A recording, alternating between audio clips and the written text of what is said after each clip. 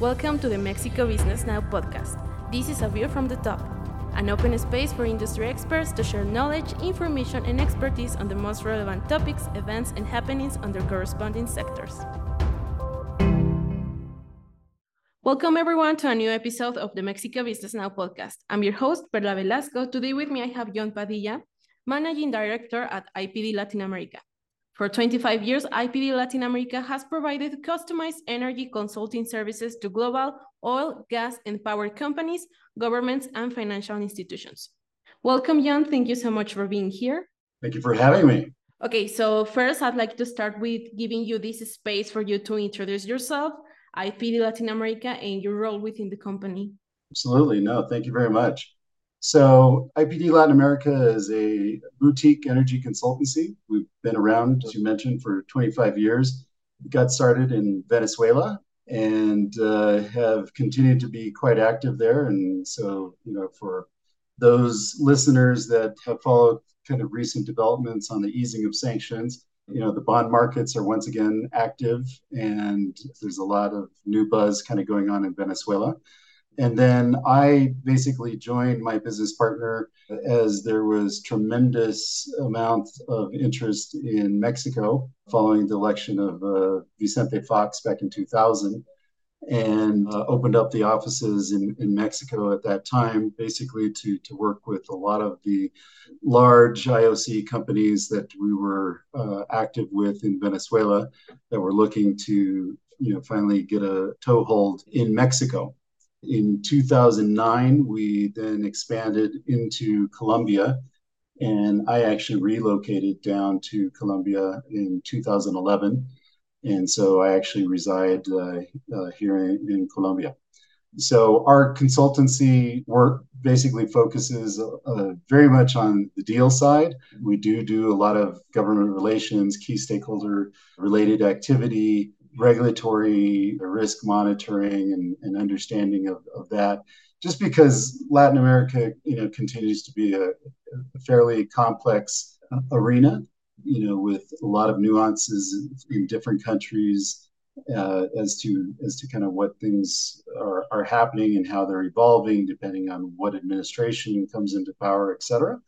And then I very much get involved, given my finance background, with due diligence work, with a lot of M&A support. We work quite actively with the financial community as well. So that's pretty much it in a nutshell. Excellent, thank you. And talking also about your financial background, we'd like to know what drew you to energy consulting and the creation, and what drew you to IPD Latin America as well. Well, I was always quite actively involved on international markets. And so throughout my banking career, I was involved with a lot of international transportation and then project finance and structured finance in Latin America, as well as Asia, the United States, et cetera. And, 2001, when I finally jumped ship from the finance world, Wall Street, I saw Mexico as the one market that really had the potential, given its proximity to the United States, access to markets, et cetera, to kind of break the mold and really kind of live up to its potential in the energy markets. So that was the shift. It was also a very strong interest to do something much more entrepreneurial and have a lot more flexibility. So, I think a lot of people, learned flexibility during the pandemic. But, quite frankly, as my friends used to laugh as I ran around on, some of our weekend getaways and trips with my laptop, that's become the norm. So, I think knowledge is one thing, relationships are critically important, but the flexibility to be able to do what you do, from the place that is suitable for personal or professional reasons is incredibly important. And I think, that has evolved over the last couple of decades and now has taken hold in a way that, we started doing at the very onset back in the late 1990s. Excellent. Yeah, a lot has changed in the way now people work around the world. And diving right into the topics, I'd like to touch the topic of geopolitical dynamics and the state of the industry in Mexico. So how do you see Mexico is navigating all these changes, especially now that Pemex has gained again a little more control over the market. How do you see Mexico and private operators are navigating all of these changes in Mexico? Well, first of all, geopolitics have always played an incredibly vital role in Mexico's energy sector. I mean, it goes back, to the nationalization of the oil and gas sector, and that has, continued to play an incredibly important role for, nearly 100 years.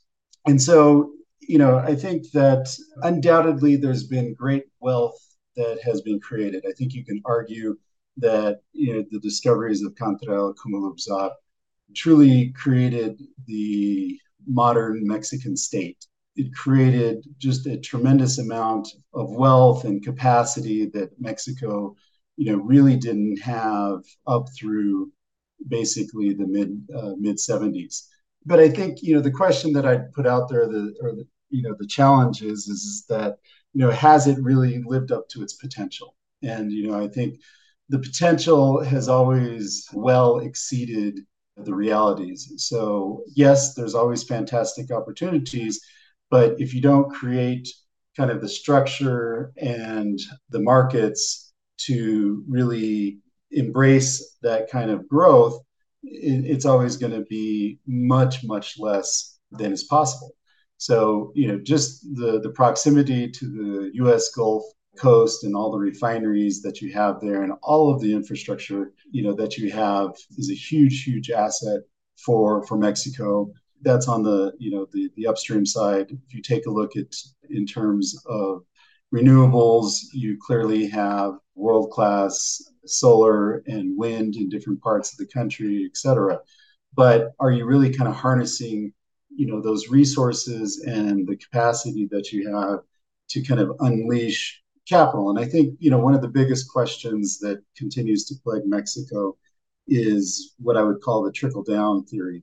And so, are people in these areas where there's development, are they seeing the benefits, right? And then I think we're all quite aware of, the different communities, for instance, in Oaxaca that, didn't want more wind farms, or whether you have, NIMBY issues in other parts of the country, or whether you've really kind of created sustainable economic development that is not solely dependent on oil and gas in places like Tabasco, in places like Campeche and Veracruz. So, I think those continue to be massive challenges, but at the same time, massive opportunities. And I think we've had kind of what I would call two experiments. The 2013 energy reform was an experiment in some respects. There was a backlash to that experiment. And now we've had basically a 5-year experiment on the other side. And I think both have come up short for very different reasons. And, a lot of this kind of comes back to what is it that Mexico wants out of its energy sector? And, quite frankly, does it matter, right? I mean, Mexico's economy has diversified very significantly. Now, you can argue it's a lost opportunity, but that's a political decision, right? And that's a decision that needs to be taken at senior levels. The question is, can Pemex and CFE really provide, the services at a economic price? And do they have the wherewithal to kind of do that? And I think that, that has been put in increasing question, as we've seen basically from the rating agencies, bondholders, service suppliers and partners, et cetera. So it's not to speak one way or the other. It's just to say, here's the realities of what we're facing. Here's the geopolitical issues that have shaped that environment.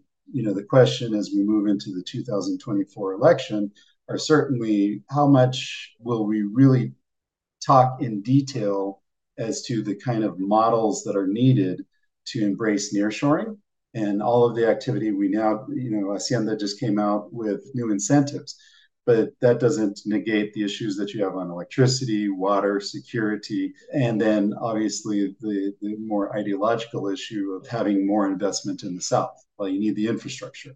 And so, again, infrastructure plays a big role. So we could go on, but I'll leave it at that for now. Sure. And trying to unfold little by little that you have told us at the moment regarding renewable energy integration, considering Mexico's context, what specific challenges do you see and how would you feel they should be best addressed, especially in this context of nearshoring? Well, I think that it goes beyond just oil and gas companies, right? I mean, right now we have a legal framework that permits kind of all of the above, but the current administration has very much kind of limited what is possible both on the electricity side. So if we're looking at distributed generation, if we're taking a look at self-supply projects, if we're looking at then even long-term contracts for larger projects with CFE, and then even on the upstream side, I mean, should be able to form a joint venture with Pemex, but right now, that's just not the political operative mechanism that's being used. So it really constrains everybody in terms of what they can do in terms of clean energy.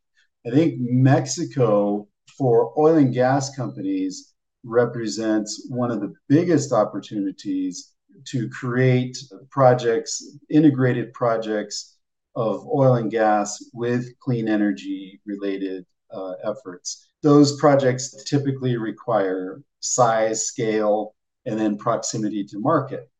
Those are all things that Mexico has, but you need to kind of create an environment of certainty. You need to then create the structures that are going to basically permit that. So I think that that's a challenge for the new administration that comes in. I mean, there's talk about Mexico was very much at the vanguard of clean energy and renewable efforts in years past, and I think there's a clear consensus that Mexico needs to embrace more renewables. I think we have two different approaches as to how that will be done, right? So whether that's going to be done through a state model or whether that's going to be done through a more of an open market model. And it raises a question of, can the state model really do that on its own? Puerto Penasco, at least to date, very expensive, more and more subsidies. So if you're going to try to replicate that model, can the state continue to afford that kind of subsidization? Again, just questions. But I think that Mexico has all the elements that are in place to really embrace, and it's just not renewables, it's clean energy.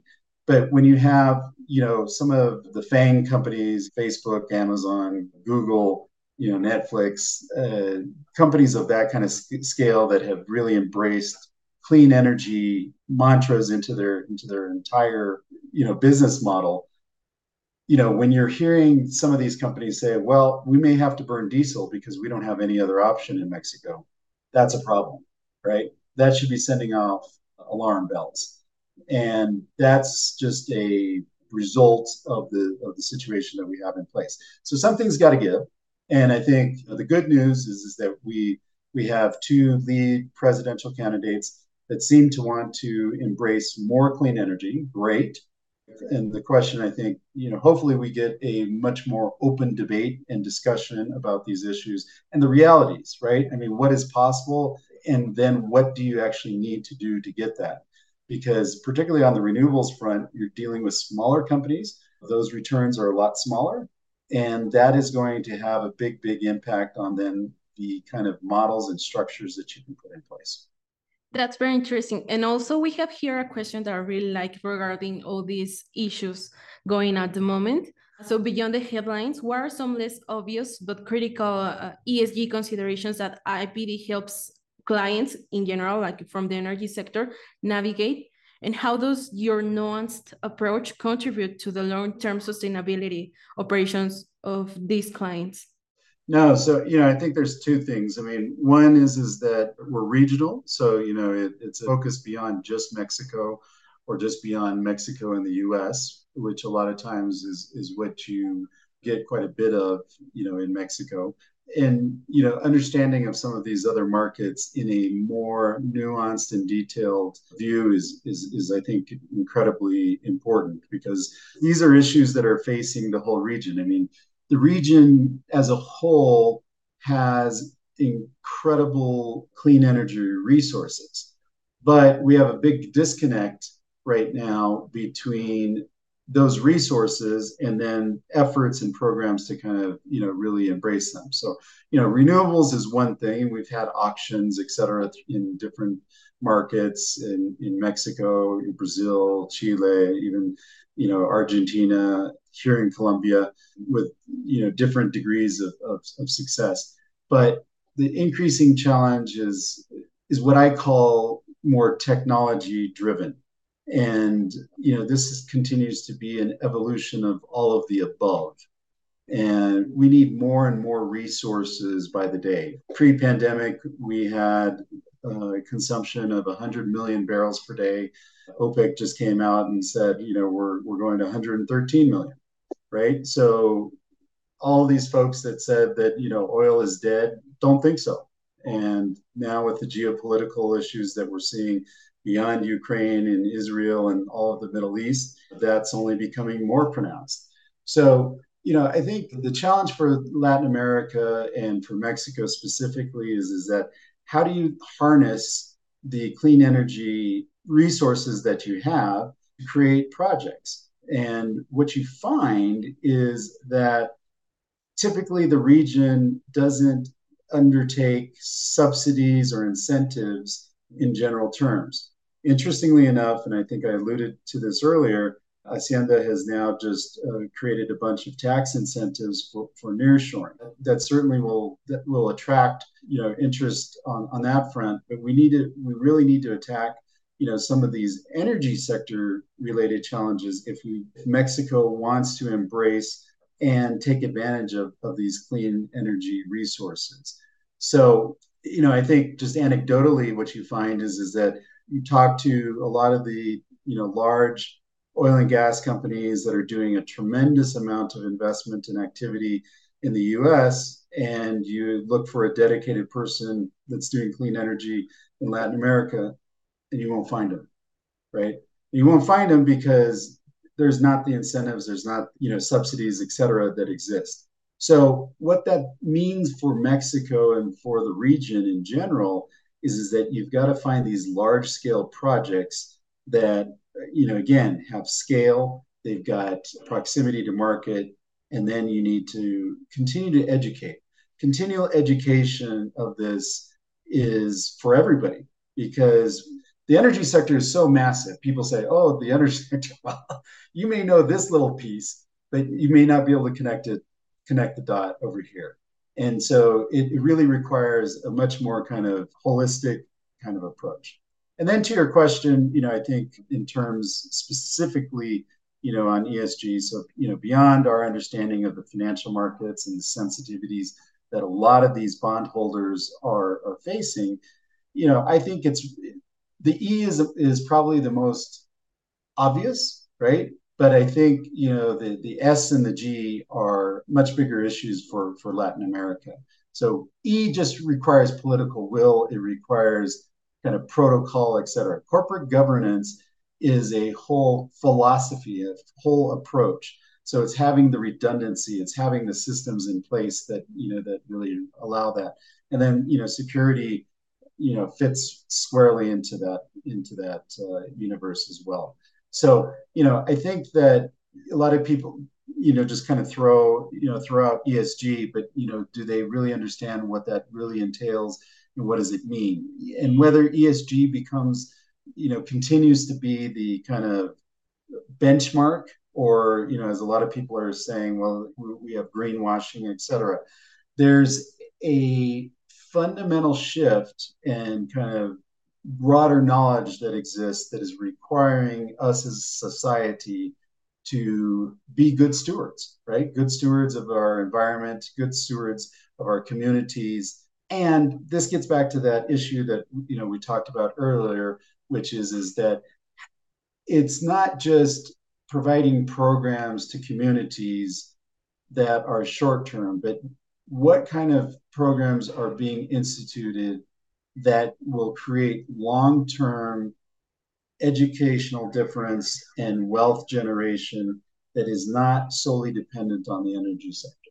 I think those are fundamental issues that, if we embrace ESG in the right way, could have tremendous, tremendous impact.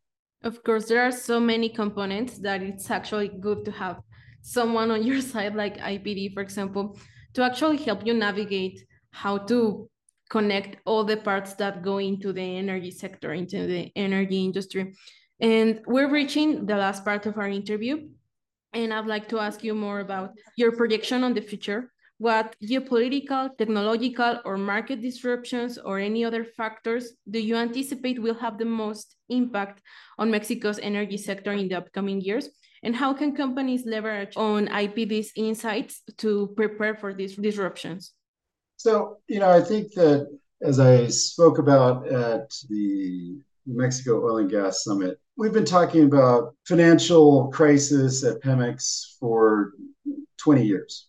And I think that that's actually the easiest thing to fix. The world has continued to evolve.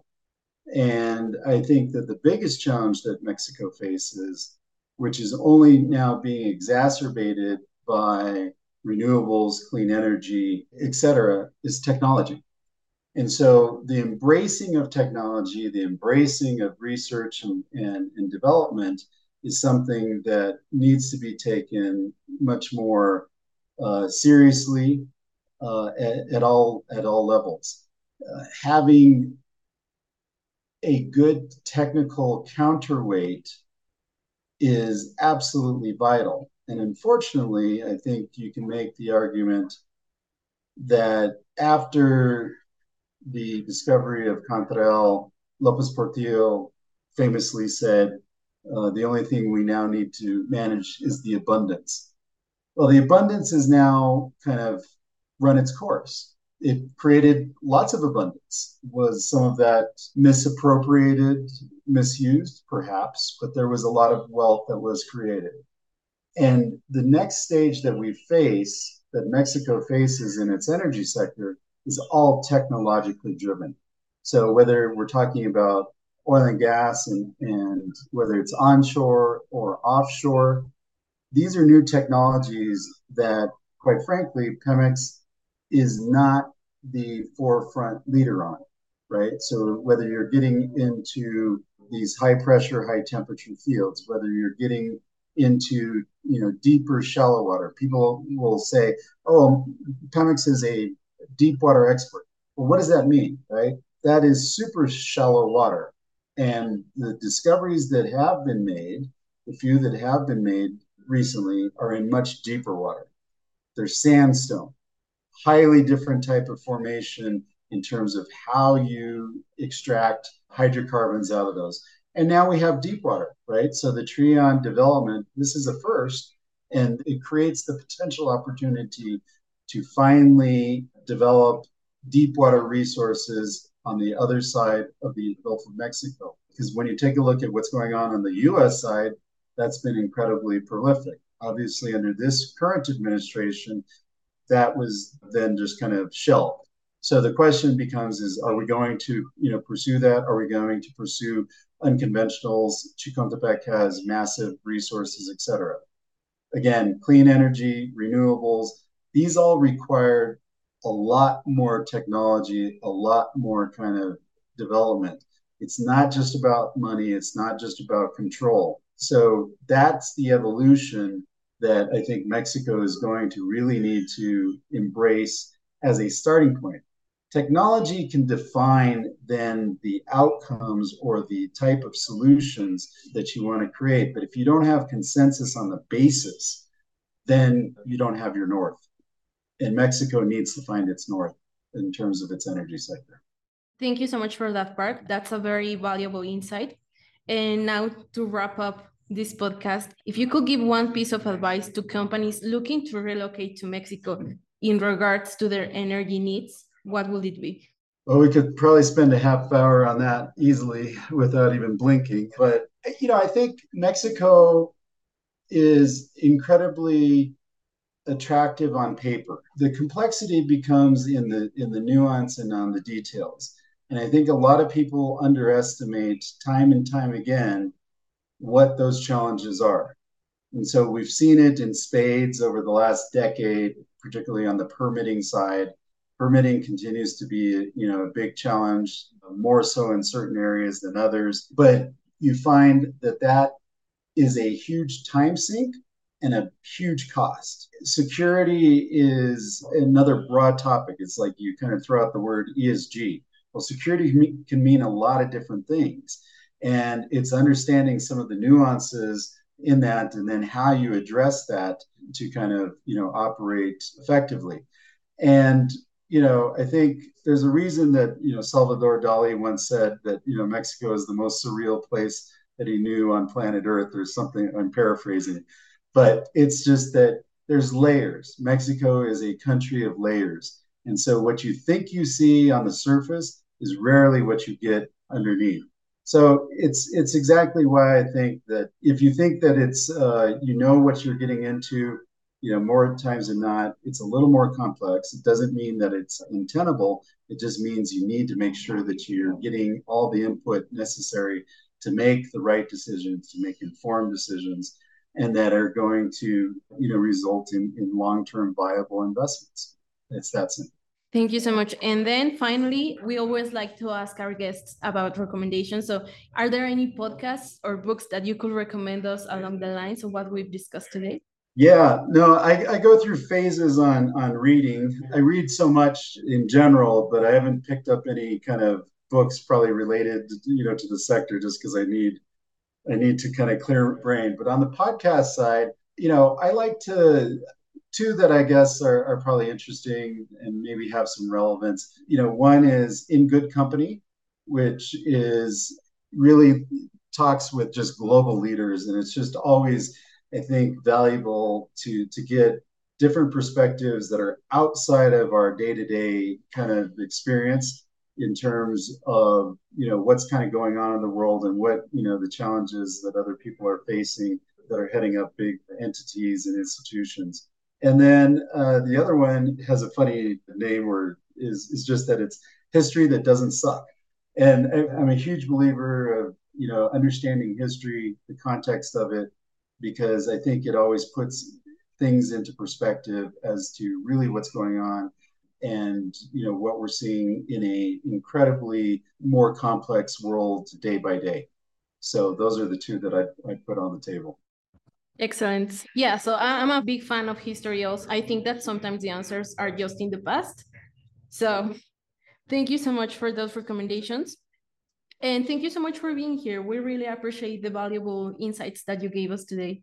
No, thank you. Much appreciated. And for everyone listening, go check out IPD Latin America on their website, social media, and LinkedIn. Don't forget to follow us, leave a rating and a review on whichever streaming platform you are using to listen to this podcast. And if you want to learn more about the Mexico business ecosystem, don't miss out on our daily audio articles written by the best experts across all industries. And we'll see you next Monday with a new view from the top.